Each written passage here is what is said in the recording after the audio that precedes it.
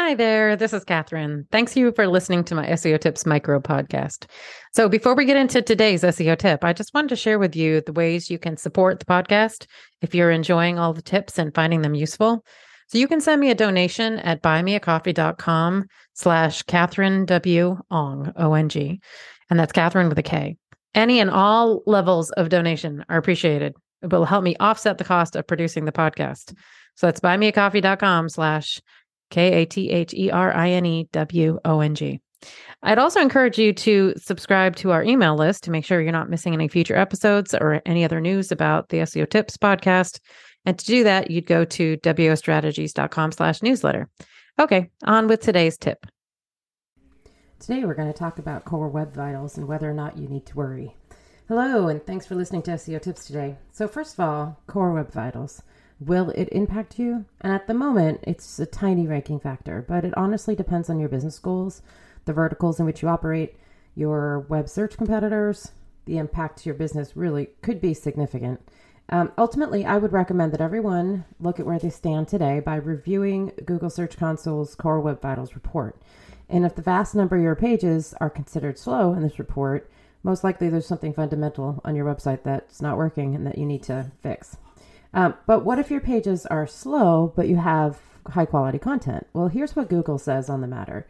Quote, while all the components of page experience are important, we will prioritize pages with the best information overall, even if some aspects of those page experiences are subpar. A good page experience doesn't override having great relevant content. However, in such cases where there's multiple pages that have similar content, page experience becomes a much more appreciated visibility in search, end quote. Anyway, so here's the takeaway. Good content pages are going to rank despite having bad experience. Also, there's a lot we don't know yet about this Core Web Vitals metrics and how it's going to be used. So here's what we don't know. One, the Google Web Search team hasn't stated how these metrics are going to be used in any sort of public way. Your pages are graded based on 3 categories: poor, needs improvement, or good. And we don't know if poor is going to make your page low quality and if that will directly be a ranking factor. 2, we don't know if it's going to be a page level signal or a site-wide signal. And 3, we don't know if they're going to somehow segment the data based on the user's location or the user's network speed. So here's how you should think through regularly looking at these metrics on your own. So we know that the data is going to be collected in real time and it's updated once a month. But you can actually put these metrics inside your Google Analytics account. I have a link on my website for how to use GTM to push it through to your Google Analytics.